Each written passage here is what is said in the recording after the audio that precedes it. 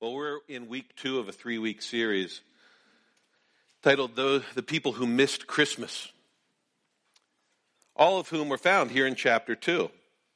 And what we mean by missing Christmas is not missing December 25th with the times of family and presents and food and other things that we all enjoy at this time of the year, and are all good things to enjoy, but missing the message that Jesus Christ's birth speaks to all humanity. And that message is this: Christmas is acknowledging Christ's lordship over our lives. The key word there is acknowledging. For you see, Jesus Christ is Lord. He is the King of Kings and Lord of Lords, whether we acknowledge it or not. But whether we bow down to him or not determines our ultimate relationship with him. Because a time is coming when every knee will bow and every tongue will confess that Jesus Christ is Lord. And we can do so as his redeemed people, or we can do so as his enemies. Well, last week, Keith reminded us that Herod tried to destroy Christmas when the question that the Magi posed offended him. And that was, who's sovereign, Herod or King Jesus? Next week, Keith will look at the people of Nazareth. They disparaged the message of Christmas. They thought it didn't have any value or importance in their lives. But this week, I want to look at Jerusalem and the religious leaders. And we'll find that essentially they were just indifferent to the message. They just didn't care. Well, last week, Keith taught us, and I've edited the text this morning, to remind us that the question that the Magi asked was, who is the born king of the Jews? As opposed to Herod, who was an appointed or a puppet king. And see, both Herod and the religious leaders at the time understood that by asking that question, they were asking, where's the Messiah born? Herod says that here in verse 3, when he says, verse 2. No, I'm really messed up this morning. One moment, please. Yeah, verse 4, where is the Christ to be born? Christ is the Messiah. And the religious leaders answered appropriately in verses 6 and 7. Verses 6, they followed the writings of Micah, the prophet Micah, and they said he's to be born in Bethlehem. And this is what they say: from you, Bethlehem, shall come a ruler who will shepherd my people Israel. See, they summarized what Micah was saying. It is not all an exact quote. When they say they'll shepherd my people Israel, he was saying this, and you can see that I've printed it for you in the bottom of your bulletin. The one coming was much more than ruler. He was shepherd. But what does a shepherd do? The rest of Micah. And the Messiah shall stand and shepherd his flock in the strength of the Lord, in the majesty of the name of the Lord his God, and they shall dwell secure. For now he shall be great to the ends of the earth, and he shall be their peace. See, the one that was coming, the one that came, the Lord, is also the shepherd. And the shepherd gives peace and security to the flock. But isn't it interesting that the single biggest event that the Jewish people were waiting for, the coming of the Messiah, not a single person is recorded other than the Magi, heathen, probably knew little about the Jewish religion, other than they knew to search for the Christ. Other than that, the people didn't go to Jerusalem to look. The religious leaders who quoted the prophet never went to the Bethlehem to look. They were indifferent. How could they be so different about the arrival of the shepherd? Well, we'll take that up under 3 headings this morning, and they're printed for you in the bulletin. Christmas calls us to recognize that we follow shepherds, number 1. Number 2, Christmas calls us to reject false shepherds. And number 3, Christmas calls us to embrace the good shepherd. Now, it will first help us to understand what's indifference. If we looked at a dictionary definition, it's a lack of interest or lack of concern or a lack of sympathy over something. Essentially, somebody has knowledge, but that knowledge doesn't motivate them or move them to any kind of action. Just don't care for whatever reason. I read an interesting article by a clinical psychologist who heads up a Catholic counseling center. And he put forth 3 reasons why people can be indifferent in our day. And I thought it was interesting. The first is what he called overstimulation, meaning we're just overwhelmed with information. If we try to look at the news comes from our phones, news comes on the internet, news comes on the radio, news comes from all these sources, and it's all competing information, and we can just be overwhelmed with it and just shut down to it and become indifferent to it. We might become numb to the repair that's needed in a relationship. Maybe so much water has just gone under the bridge. So much has happened. So many things have been said. We just kind of shut off and say, you know what? I'm just going to be indifferent to this relationship because I just can't handle it. That's indifference. The other one's powerlessness. The problem is too big. What can I do about it? We may think about this. There's any number of social issues going on in our world today. And we might look at it and say, I can do so little. It's not going to change much. And so I just kind of turn off and become indifferent to it. The third is narcissism. That's where ego and pride and selfishness take over. And I really don't care about other people's needs because it's all about me and what I want. I do things that gratify me, and I do it at the expense of others. As I was processing an event in my life the last couple of weeks, and I realized I exhibited some narcissistic tendencies. And that was this. I bought a new car. Now my job requires me to buy a new one every 3 to 4 years, so I have to go do it. But I realized, I am the worst customer a car dealer could ever have. First of all, I research everything. I'm researched. I know before I go in there. I know what the features are. I know what the trim packages are. I know what the costs are. I know where the prices are. I know everything. And so I'm there to pounce on the salesman when he gets it wrong. Secondly, I'm a salesman myself. That's my profession. And so when I can flip the tables and I hold the power of the purse, it's just too much for me. I went through 3 dealers till I found the car that I wanted. I know what car I want. I know what trim package I want. I know exactly what price I'll pay for it. And I've already gotten the coupons online, which you never tell the dealer till you beat them down to the price that you actually want, and then you drop the coupons on them and they have to give it to you. It's all a scheme. But I realize, you know what? I'm indifferent to the needs of the dealership. I don't care if they make money or not. Not my problem. I'm kind of indifferent to the salesman because he's there to serve me. That's all narcissism. Very effective in buying a car, but total narcissism in our day. Well, number one, Christmas calls us to recognize that we do follow false shepherds.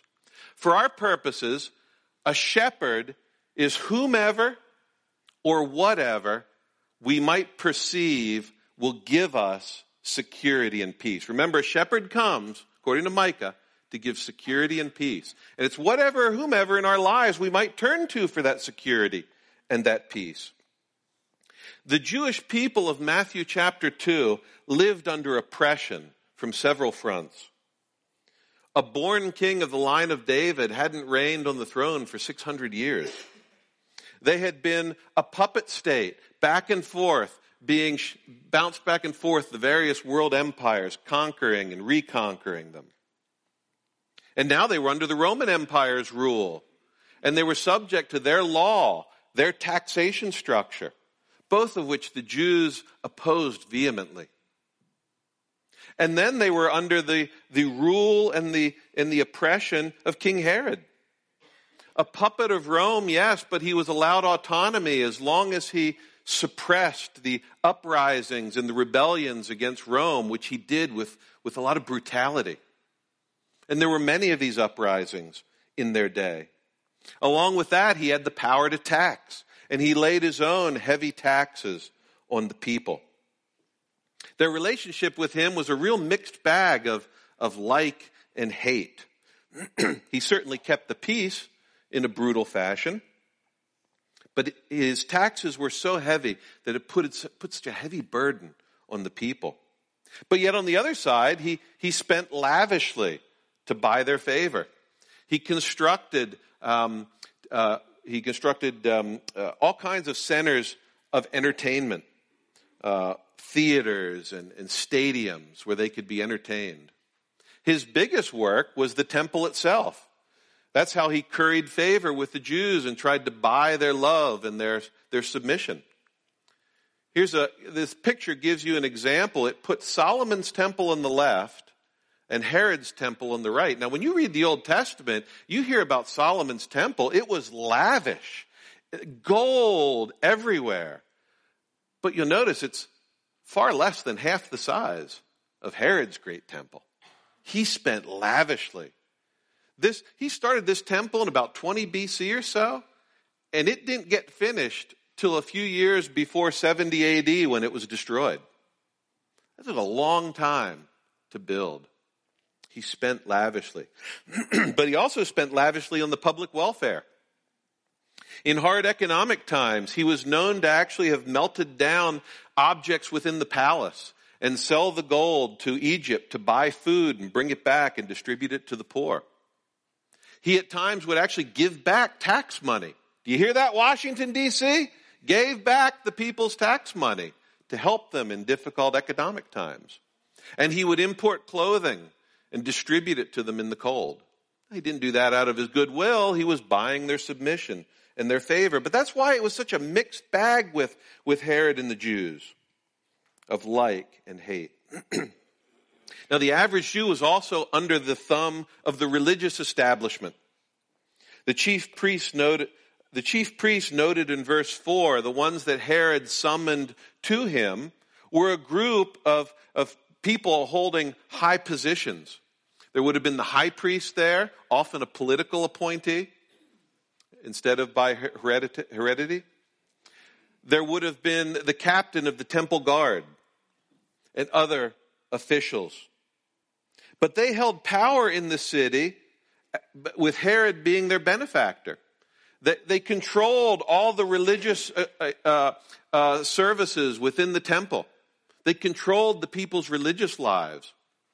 Herod even gave them a measure of civil autonomy. The temple guard had his own army. They could enforce civil law and mete out punishment. And so the religious establishment held its power, its prestige, its wealth, all because of this guy that they really hated, but he fed their narcissism. The entire apparatus of worship oppressed the average Jew with non-biblical rules and another layer of taxation. And Jesus would have harsh words for these Pharisees and scribes. In Matthew chapter 23, he issued 7 woes. And this is just part of that passage. You Pharisees, you scribes, you Sadducees, you tie up heavy burdens hard to bear and lay them on the people's shoulders. But they themselves are not willing to move them with their finger. Woe to you scribes and Pharisees and hypocrites, for you shut the kingdom of heaven in people's faces. For you neither enter yourselves nor allow those who would enter to go in. Woe to you, false shepherds. And then there was the news. Fake news is not a 21st century thing. These people were bombarded with news. Real news, fake news, rumors. There was always political intrigue going on. Herod was, as Keith brought out last week, was always offing somebody who got in his way. It didn't matter whether it was friends, family, or countrymen. There was always an uprising going on amongst the Jewish people as well. Rebels rose up and fell all the time, They called themselves messiahs. They were false messiahs. They promised peace. They promised liberation from Rome. And they came and they went and they came and they went. Hear this. The Jewish people lived under a system where the government taxed heavily, spent lavishly on buying the people's favor with social programs. Many of the religious leaders profited from the devotion of the people, and the powerful went to any length to retain power. Tell me the Bible does not speak to our contemporary culture. Now, in this drama of Matthew 2, Herod played a role of shepherd to the people that they accepted in some measure, though it cost them dearly. To the Jews and the religious establishment, he provided the security and peace. To the religious leaders, they acted like false shepherds to the people who thought if they just obeyed and just followed the prescribed trappings of religion, their souls would be okay. The shepherds of the first century gave the people every reason to be indifferent to the message of Christmas. Well, number 2, Christmas calls us to reject these false shepherds. See, we need to call false shepherds what they are. They're really wolves. They're wolves that devour the sheep for their own ends.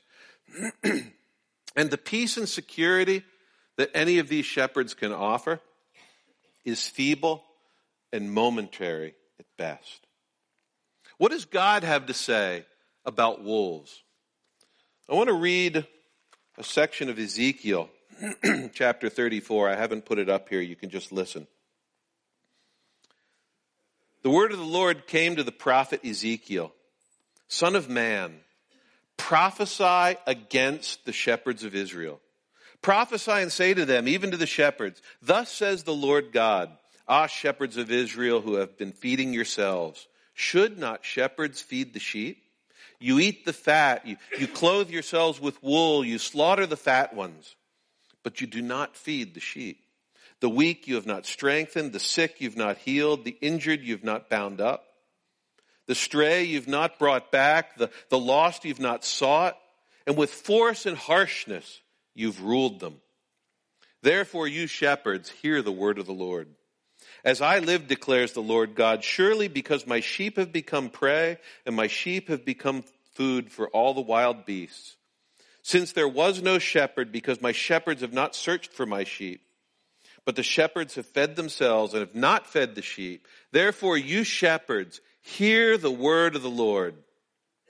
Thus says the Lord God, behold, I am against the shepherds, and I will require my sheep at their hand, and put a stop to their feeding the sheep. No longer will the shepherds feed themselves. I will rescue my sheep from their mouths, that they may not be food for them. Woe to the false shepherds. Elders, are you here this morning? Me included? Woe to us if we ever let ego and pride and power get in the way of feeding the sheep. Woe to the false shepherds, those TV preachers who milk the flock. Woe to them. The Lord God is against them. And we will answer for our being under shepherds of the great shepherd. But woe to any of us who holds any kind of place of power. In our employment, if we're a manager or a boss, we hold power over our employees. Woe to us if we use that position to trample our employees and make us look good. Woe to you husbands, myself included, who use our God-given authority in the home to do anything less than feed and care for our families. Woe to you men who at any time treat a woman as an object. We're being false shepherds and the Lord is against us. Woe to you young people in your friends group if you use your friendship to manipulate others so that you get what you need. The Lord is against that. And we're false shepherds. Well, we must reject the wolves because God has rejected them, and they'll only lead us to the indifference of Matthew 2. See, in Matthew 2, the people were overwhelmed and powerless, and in their indifference, missed Christmas. The religious elite were keen to keep their places of power and comfort and prestige and wealth. And so in their narcissism, they missed Christmas. Now, separated by 2,000 years, it might be easy for us to look back and see that Herod and the religious leaders were wolves. But are we so blind to the wolves, the false shepherds that we might follow? To whom or to what do we run for peace and safety? And as we do that, we miss the message of Christmas. I'm going to suggest two tests that we could use to ferret out false shepherds in our lives, in the form of two questions. The first is, what troubles me when it's threatened? This is what I mean. When the Magi arrived on the scene searching for the born king, Matthew 2 tells us that Herod and all Jerusalem were troubled.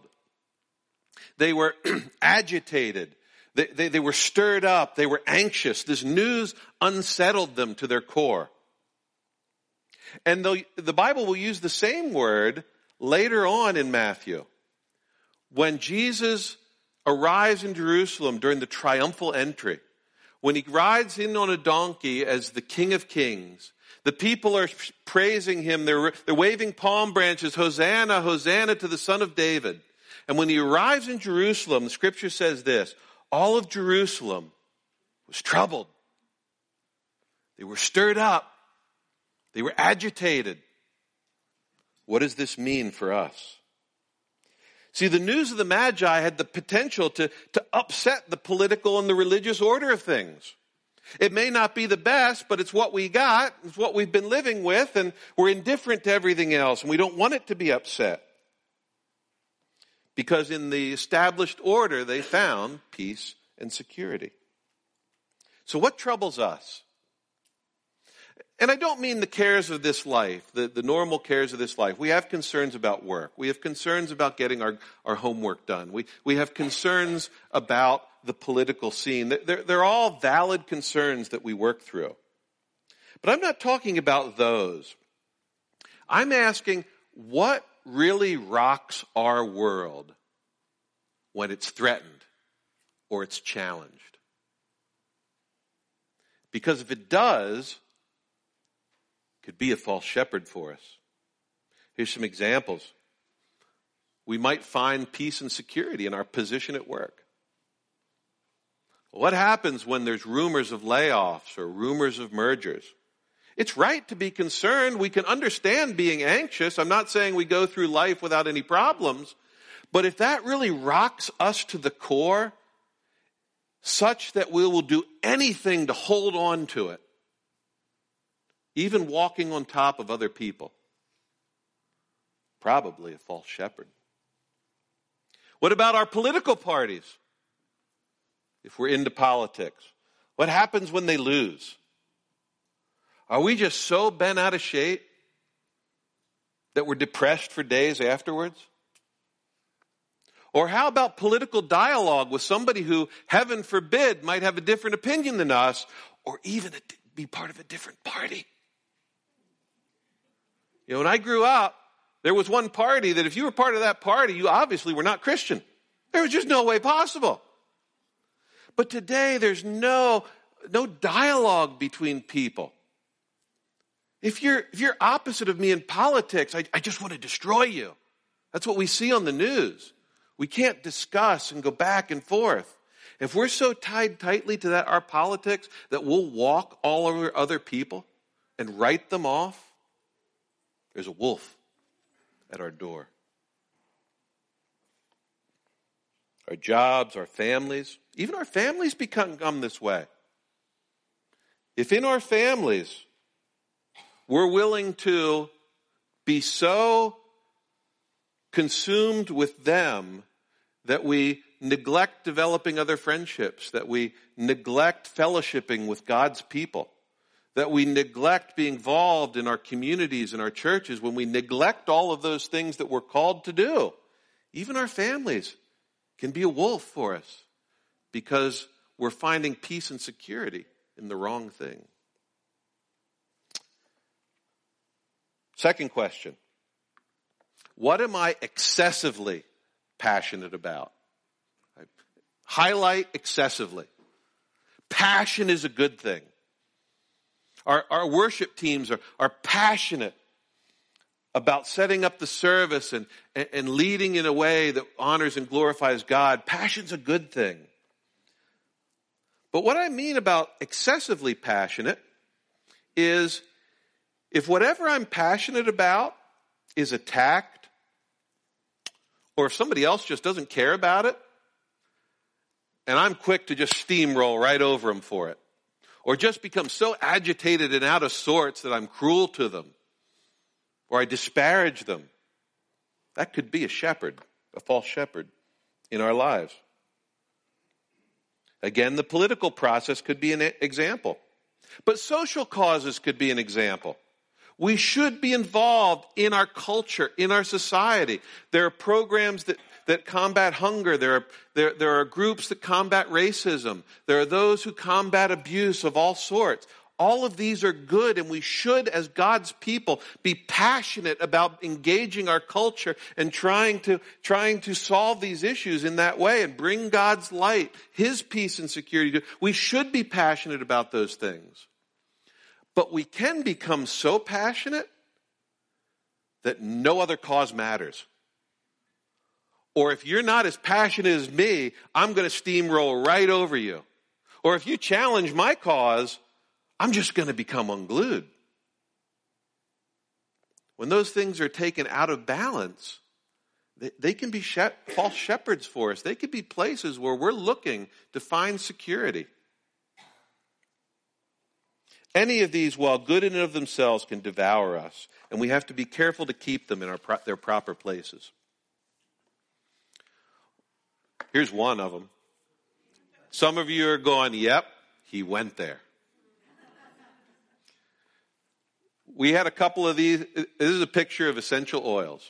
And I'm going to make no claim about the benefit or placebo effect of essential oils. All right? I'm not here to do that. But there is passion out there about these things, ranging from it smells good in my house to it cures cancer, and if you're not using them, you are a heathen. Be careful that essential oils do not become our shepherd. Public service announcement. Number 3, more briefly. Christmas calls us to embrace the Good Shepherd.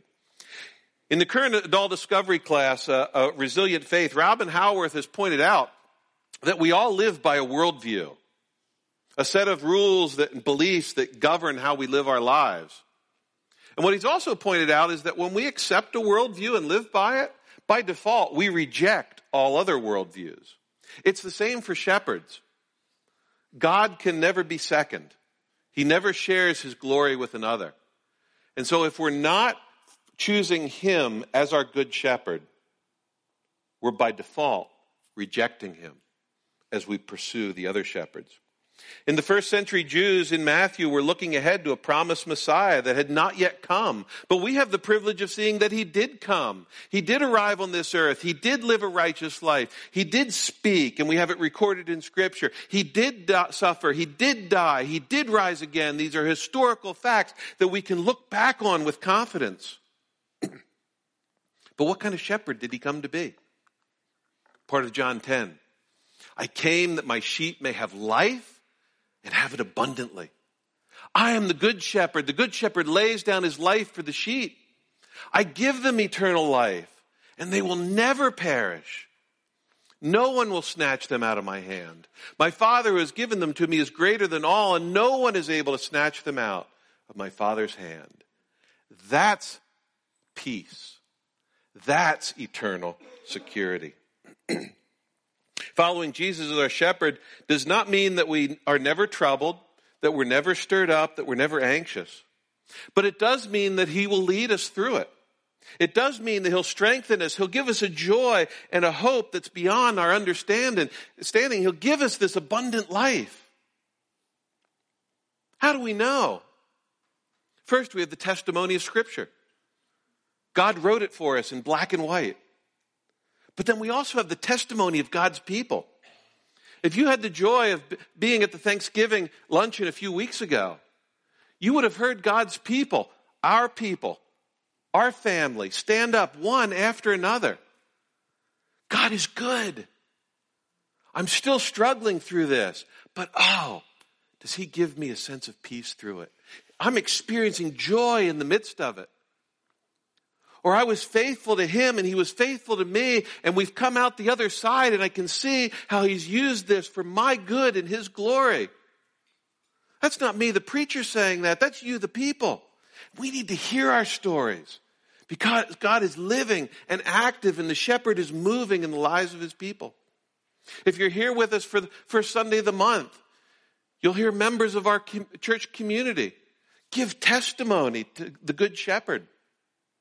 Sometimes it's somebody who's dealt with a disease that they haven't beaten. But in the midst of it, they can declare, through my Good Shepherd, he's given me a peace that matters. He's given me a security that's eternal. That's eyewitness testimony to the truth. That's why we need to be telling each other our stories. And while like finances, our jobs, political involvement, our families, our social causes, while our grades, our sports teams, while they can all become false shepherds, you know what the amazing thing is about following the Good Shepherd? We can still enjoy all of those other things to their fullness because we've put them in their proper places as secondary to the great shepherd. The message of Christmas is that our sovereign Lord has come. He's arrived as the Good Shepherd, who's procured for us a perfect peace and his eternal security if we only embrace him. Let's pray. Heavenly Father, we are grateful for the coming of the King. At this time of season when we remember the babe in the manger, help us never to forget that babe is the God of gods, the King of kings, the Lord of lords, who came to shepherd his people Israel. And that's us, Father. If there's anybody here, Father, who doesn't understand that, who has never really come to Jesus Christ for forgiveness of sins and ask him to be the shepherd and Lord of their life, would they do that now? If you don't understand what I'm talking about, come see me afterwards. Or turn to somebody next to you and ask. They'd love to share it with you. Father, would you be glorified in this place through your Son? In Jesus' name we pray. Amen.